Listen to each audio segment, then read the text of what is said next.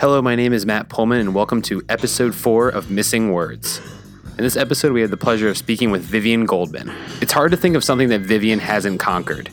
She's known as the punk professor and has been a teacher at NYU for many years at the Clive Davis Institute. She is an acclaimed journalist and author. She has written books about Kid Creole, Bob Marley, among others. She's worked in PR and marketing, and speaking of Bob Marley, she was his first publicist. She's also an incredible musician who has released solo material and has played in bands like the Flying Lizards. I wanted 10 pence for the dryer. Yes, that was how we met. My laundry bag was broken. My clothes were soaking wet. I felt I needed hugging. You needed board and lodging. I can't complain, we went down the drain. Seems like I can't get away from you. For most of her musical career, she has been a studio musician, but last year she started playing her songs live and played what she describes as her first proper show at Basilica Soundscape here in Hudson, New York. Throughout the years, she has also remained a vocal supporter for women's rights and recently expressed solidarity with the Me Too movement. She is currently working on multiple books and gathering material for her class, but she took some time to speak with me on the phone recently. The call started off on a bit of a rough note, since we were talking hours after Trump's truly mind-blowingly stupid shithole countries comments. Like me, and I think like most people listening to this podcast, she was equally disheartened by that, but she wasn't down and out. You know, the sort of self-aggrandizement to an extraordinary degree. Well, it was a very depressing moment, you know, when I saw this latest outburst. Right. I just couldn't believe it. I'm working on a book right now about Nigerian art. I was like, well, that makes it even more of an act of resistance then. Yeah. Forming acts of resistance has been her manifesto for years, but that mentality is even stronger than ever before. It serves as a great reminder that even though we are witnessing some truly horrifying events and situations, we need to keep moving. For Vivian, it's about taking down the patriarchy and staying busy. I'm always working on something. It's just how I've always been writing. I don't particularly, you know, I like to have the time to go off and get inspired to think about more ambitious things. But I've never really known a time when I wasn't writing on something or other. Mm-hmm. You know, right now I'm working on 2 books. One about Nigerian art, Gary Okwulemi, Gariokwu-Lemi, who was popularly known as Fella's artist. And of course, all that has a big resonance now as the, you know, radical voice of the people, people uprising using culture to express their anger. I mean, now we're going to see a flood of songs after, you know, during this period where everything is so confrontational and so many of the rights that we thought that we had, you know, and almost took for granted, they're being challenged, and they won't even take money. Like, look at what they're trying to do to stop the weed. You know, right. Yeah. Yeah. They can't even be convinced by what it's done to the coffers of Colorado. It's just, it's a bit like, my song Private Army. Little boys like dressing up in uniform and their toys blow things up. So it is sort of depressing, but as I was saying earlier, you know, right when it's depressing is when it's most important to somehow find a way to keep your energy up. Because now is when we need it. Watch out. Really out of order, really out of order, really out of order, really out of order. It's really interesting revisiting some of her songs now. Songs like Private Armies and the Flying Lizards song Her Story. These songs really resonate even more now. While military defense spending continues to skyrocket and scummy men are still very much in power everywhere in society, these songs have taken on a new meaning and are just as much of a soundtrack now as they were then. Well, it's taken on a new meaning in the sense that it still seems so relevant, and people tell me so, and I can see it. And so, yeah, that is a deep feeling to see that these ideas, last the test of time. But it just goes to show that there's a lot of eternal verities in human nature, and you don't need to underestimate people's ability to, to just try and demolish others to make themselves bigger. Yeah. And basically, we all love to believe in everybody's essential goodness. That's, in a humanistic way. But at the same time, it's always wise to be aware that sometimes it can be a bit of a thin veneer. So, how people will react under pressure is something that's going to be interesting to watch. We just got to keep on going, That's all, even when it seems... A lot of people are depressed nowadays. You read a lot of stories about it, and I see it. A lot of young people are depressed. There's that sense of hopelessness. But there is something that will rise still in people. If the heavy metal boys or the boys in blue don't like the look of you, you better watch out. Don't like the look of you, you better watch out.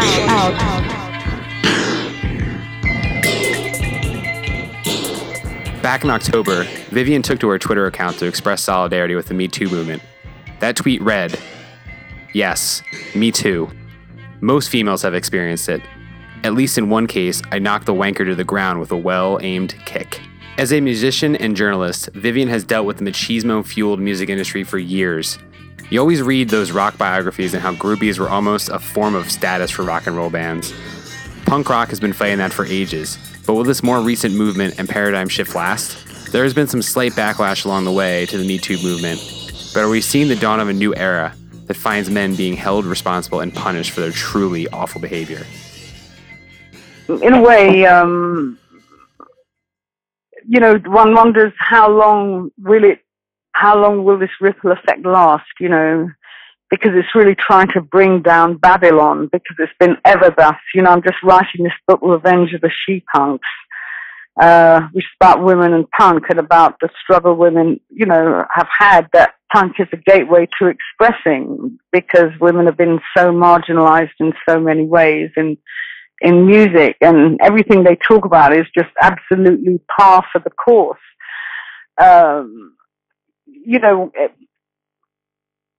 I haven't actually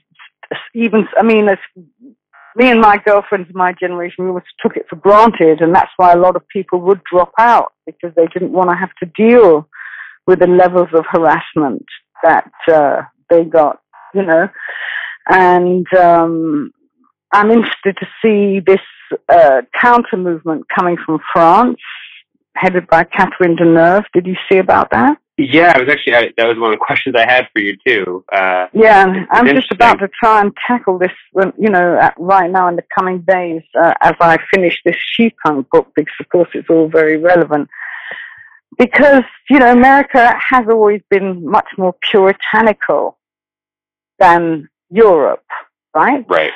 So not to say, will we get rid of all these monsters? These monsters were just about everybody in the media establishment, and they took it for granted as their right, like a sort of droit de seigneur. I think that may be, a reason I've always liked to be freelance as well, slightly outside the system. Maybe that was part of it. I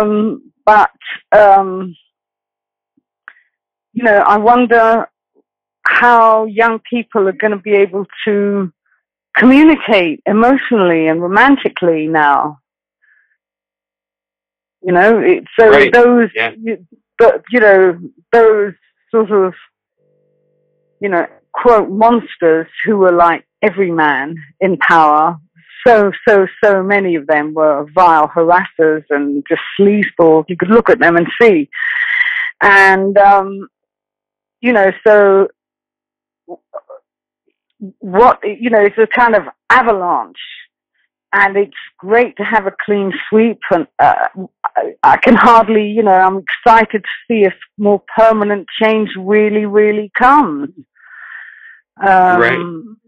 And yet at the same time, I wonder what they're making emotional and romantic communication I think they're putting a lot of pressure on it among people who aren't like that.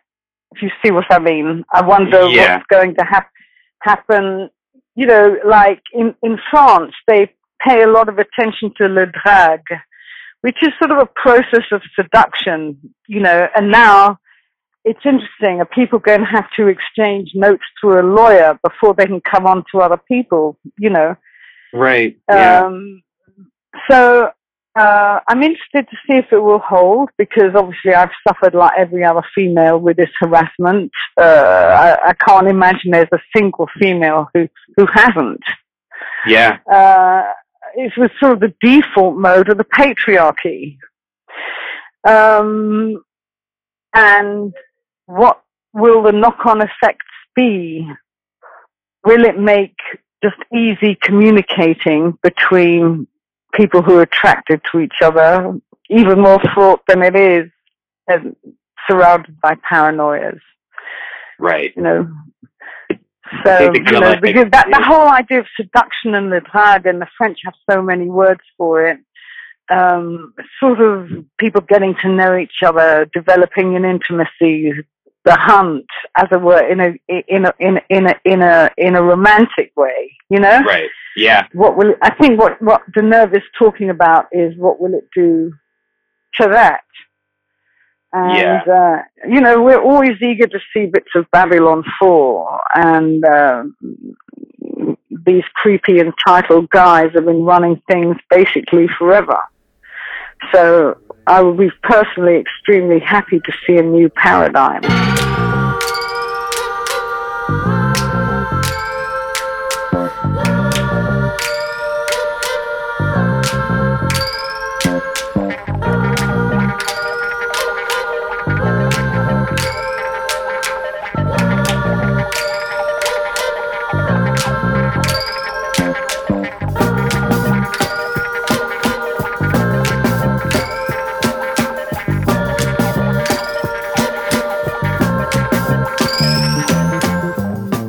But yeah, resistance, opposition all the way. I mean, so to me, you know, it's the norm to be on a battleground in the world of work, and for there to be, you know, automatic resistance because there weren't people without penises working who weren't regarded as somebody the producers might want to hit on or in some way exploit. You know, and the people who got ahead, and if you look at even the number of females who have made features, some of them have been married to other famous men in the film business and had that entree. That's what was. They were very heavily invested in that. You know, I still so clearly remember the early editorial meetings where even when I muscled my way into being a features editor, they were still saying, why should we write about women? Women aren't interested in music. Women don't buy music. Women don't make music. And they were saying that to me, and I was their features editor. Right. Saying, you know, I said to them, if you think the women aren't buying the music papers, that means we've got a whole other market to go for. Right. Yeah. That's how stupid they are. I know. They were, and that, you know.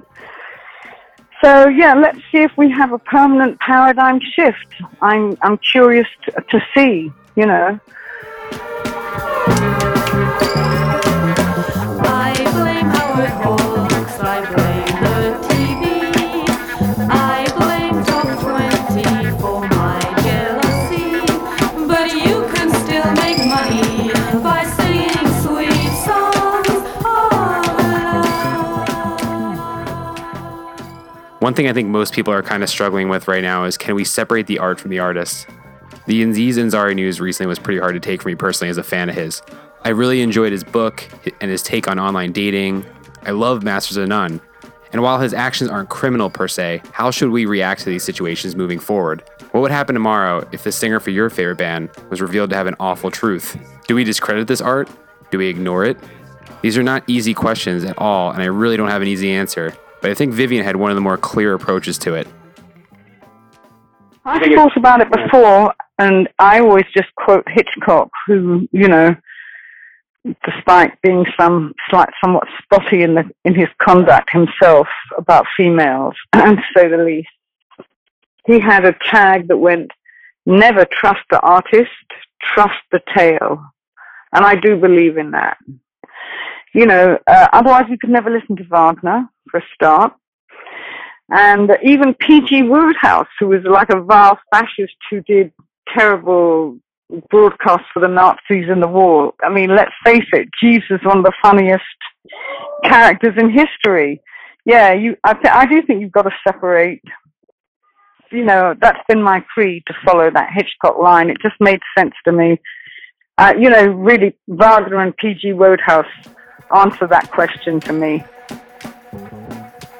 Vivian has been a professor at NYU for years. Her syllabus is rich in music history and experience, some of which she has experienced firsthand with Bob Marley and Fela Kuti. While there is some teaching experience in her family history, her path becoming a professor came over time and through interactions, not exactly just through lineage. I had never, ever really thought of doing it myself, although I had communicated in various ways. I'd made documentaries, done radio shows, but I hadn't really thought of teaching. I was lucky that I was approached by a man, of course, surprise, surprise, I do genuinely think he's very brilliant, Jason King, who was helping set up this new department, the Clive Davis Institute. And he'd come across my writing in a lot of areas, and he came to see me speak. And, we had this discussion, would I be interested? And it was like, wow, that would be kind of a really interesting direction, in fact. And I have loved it. I'm now about to teach a course there, teaching a crash course there. And I first taught there, I think, in 2005. And I'm still digging it. Do you have any sort of kind of like a standard syllabus you kind of bring to your students, or any sort of manifesto that you kind of bring as the students are coming to your class, or anything you kind of try to get? Well, I've been lucky all this time. I've been actually teaching courses about people I've worked with and known and really respected to quite a large extent. The only one I hadn't had a direct human involvement with was when I taught about David Bowie, but I was of that generation that was so formed by him, and he meant so much to me, and he was so significant. But all my other courses, I was able to, mine my own direct experience, sort of one-on-one, and the aspects of these artists that had fired me to get that involved with them and dedicate that much time to thinking and writing about them, I was glad to be able to transmit that to students. And these artists had awoken me in various ways. So to be able to maybe pass some of that on, I teach about Marley, I teach about Fela, I teach about punk. These are things that really shape me a lot as a person and shape my values and my direction and, my choice of what to do with my life. So it's very exciting. And then now in this course, I'm doing some writing teaching as well. It's a different sort of course. It's a compulsory course. And I did get to teach a writing course at Rutgers too. And that, again, is very exciting. I like to see the work evolve. There's no doubt, and the dialogues and the discussions, and I find it very rewarding, and that's that, I really do. And also, otherwise, when you're doing a lot of writing otherwise, it's really good to have a regular thing to get you out of the house, communicating with people. So, yeah, I think it's a very good balance. I hope to continue teaching. Along with her musical background, the courses are affected by her surroundings and the constant changing and gentrification of New York City. Those experiences and changes have come out in her classroom, and going back to what we were saying before, she has used teaching as a vehicle for change and inspiring movement from a new generation. Yeah, we teach a lot. We talk a lot about that. Yeah, all of that crops up a lot, especially if you're teaching, say, punk in Washington Square. Right. Because people are walking those same streets, and one can show them footage and so on, like that documentary "The Bronx is Burning" is an old favorite for these classes. But I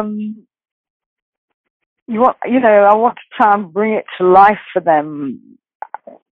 The difference between the comparative, prosperous, one might say, sterility of the area, where it's getting more and more sort of 1% and all the little funky corners, one is saying goodbye to them, and that's widely noted in the press.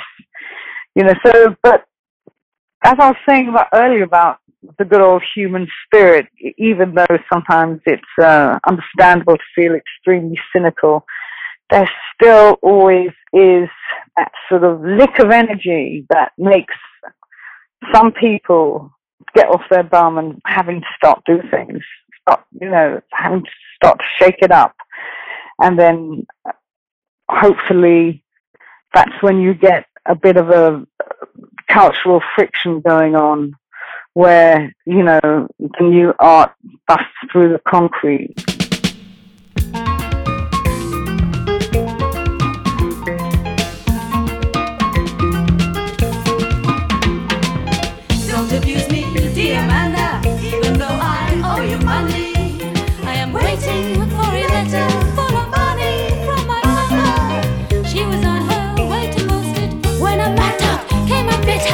She had to see the doctor. Can't you wait a little longer? Oh, it's only money until you haven't any. Yes, it's only money, and every day it's worth a little less. Last year, Vivian finally brought her music to the stage. She celebrated the release of her compilation, Resolutionary Songs, with a party/birthday brunch at Rough Trade in London. This was followed by her first show, played at the Basilica Soundscape Festival in Hudson, New York, with a wide range of artists, including Zola Jesus, Protomartyr, Priests, and many more. As she mentioned, Vivian saw her songs in a whole new light, and bringing them to a stage was interesting and something she didn't really have set plans to do. Those performances were also fueled by an intense anger of the political climate.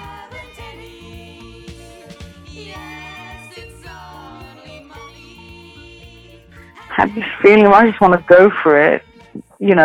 I just want to communicate. I really still find that the songs have a lot of meaning for me. I still relish them. I sort of relish the opportunity to sing them. And being with Aram and Dunya was fantastic because we're from the same, cut from the same musical cloth. I actually met them through Ari of the Slits, who was a good friend of both of ours.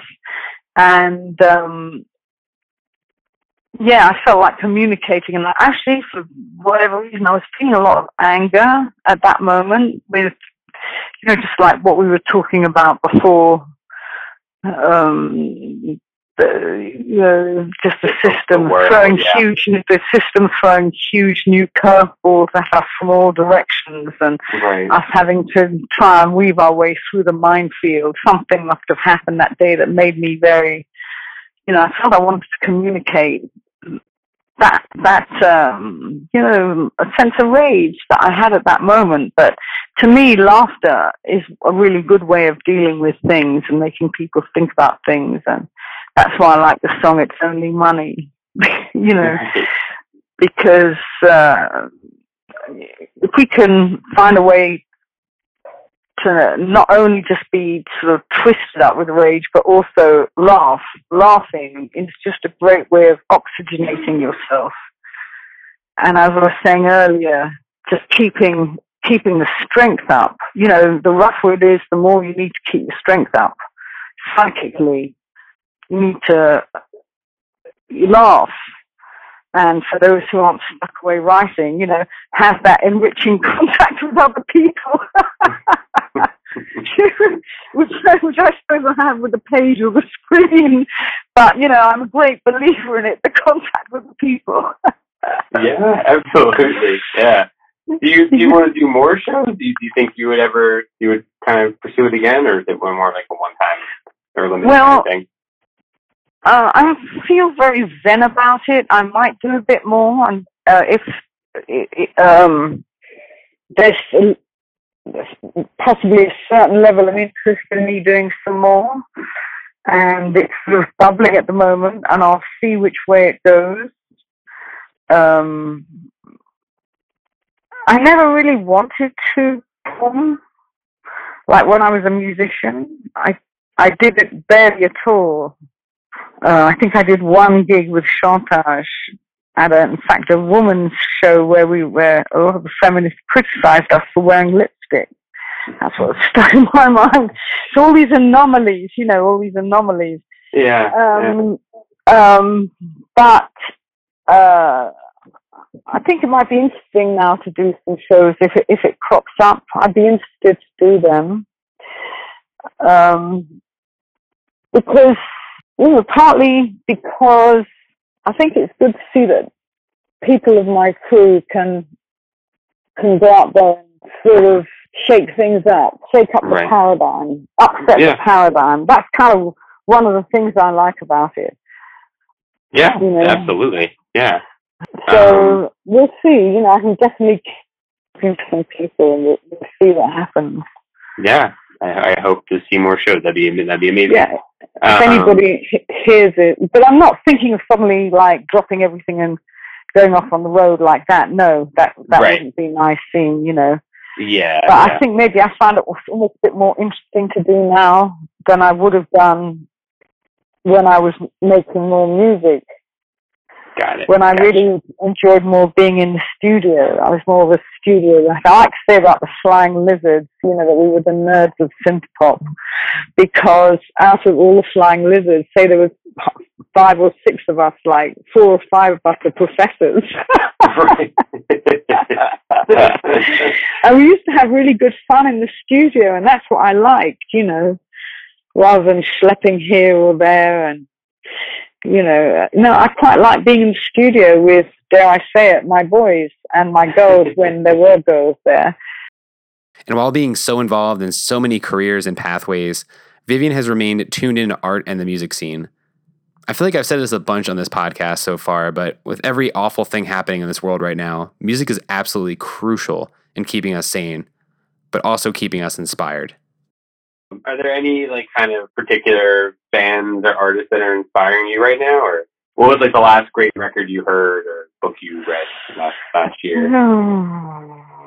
I'm just thinking about all these artists because I'm assembling this course and I've just been writing this book, Revenge of the She-Punks, and then the Fela art book with Lemmy Gariokwu. So of course I've been listening to Fela. And when I listen to Fela, I can feel still after all these years why I've been like working with Lemmy for many years to try and get the right context for our book, because I think everybody should hear Fela. You know, everybody should have access to that rhythm in their DNA computer, because a different energy is unleashed as soon as these rhythms start. So, and then, you know, what he has to say is so confrontational and so caustic, such a brilliant lyricist. So, yeah, that's just going back to those roots, that's been going on, and then listening to the punks and, you know, some new ones in the book, particularly a song called Silver Spoon by a group from London called Skinny Girl Diet. And when I saw the name, it intrigued me. And in fact, what happened was they saw one of those, you know, the wives of so-and-so, you know, what do they call them? You know, those reality shows. The Real Wives. The Real Wives of Beverly Hills. Yeah, basically, the Real Wives. So there's this one like The Real Wives of New York, and there's this very thin chick who made a lot of money in sort of skinny girl cocktails and similar, conundrums and contradictions. And I believe the young women from this band, Skinny Girl Diet, they knew about anorexia, and that when they heard this title, they just thought it was so grotesque and obscene that they decided to flip it and laugh at it and make it the name of their band. And their song Silver Spoon, is a new song that I really love. And what other, everybody loves the interesting things that people are doing, such as Beyonce and Kendrick Lamar, but I can also tell you that the harmonic sound I love is still very liberating for me. And in pulling together this course for NYU, I've had cause to think about a lot of it, and I think about Sun Ra again. Still have faith in it. A lot of people are blasé about the force and potential efficacy of music, but I still have faith in it as something that can lead us forward. I couldn't believe it again when he said that about President Trump, just said that about Haiti and Nigeria, two of the countries that have given so much great music to the world. I hope to expand yet further, as do we all, Right, yeah, absolutely. And realize certain visions, despite everything, or maybe impelled by everything, maybe all the general sort of dread in the air, would lead to a surge, and a new definition of sorts, and new boundaries will be drawn that will be more positive. If America manages to overcome this gap, this income gap, that will be a huge thing for the country. But because that's one of the things that is dragging everybody down, the concentration of wealth, that is one of our overriding big struggles. And not only in America, but it's so strongly felt in America.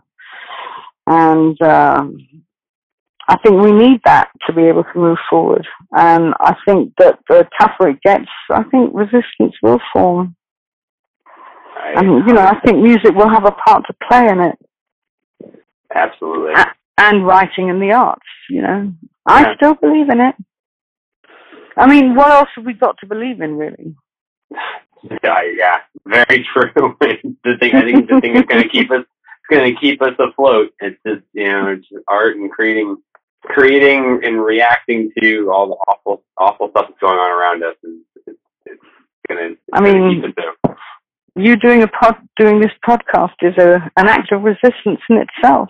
Yeah. You're trying to spread ideas that you believe in, right? That you hope will bring about change. Don't want to let him in. I wish he wasn't twice my size. Don't want to let him in. I wish he wasn't. Sometimes you fight for the world. Sometimes you fight for yourself. Sometimes you fight for the world. Sometimes you fight for yourself. Should I sit? Thank you for listening to episode 4 of Missing Words. It was such an incredible honor to speak with Vivian Goldman, and I really want to thank her for taking the time to speak with me and having an incredible amount of patience while we worked on balancing our busy schedules to figure out a time to chat. Vivian is always staying busy. She is working on a few books right now and teaching, but you can try to keep up with her by checking out viviangoldman.com or her Twitter account, which is @punkprofessor. Also, thank you to Marcus from Stop Gold for providing the music for this episode. All of the music is from Vivian's amazing collection and retrospective called Resolutionary Songs, which is available now on vinyl and CD and digitally from Stop Gold, or you can always stop by your local record store. And as always, thank you to Bill Schultes for producing this episode. We'll be back soon with episode 5 of Missing Words, but please subscribe to the podcast through whatever platform you use and leave comments and a rating if you can. It's been so fun doing this project so far, and we'd love to get more people listening to it. Thanks again.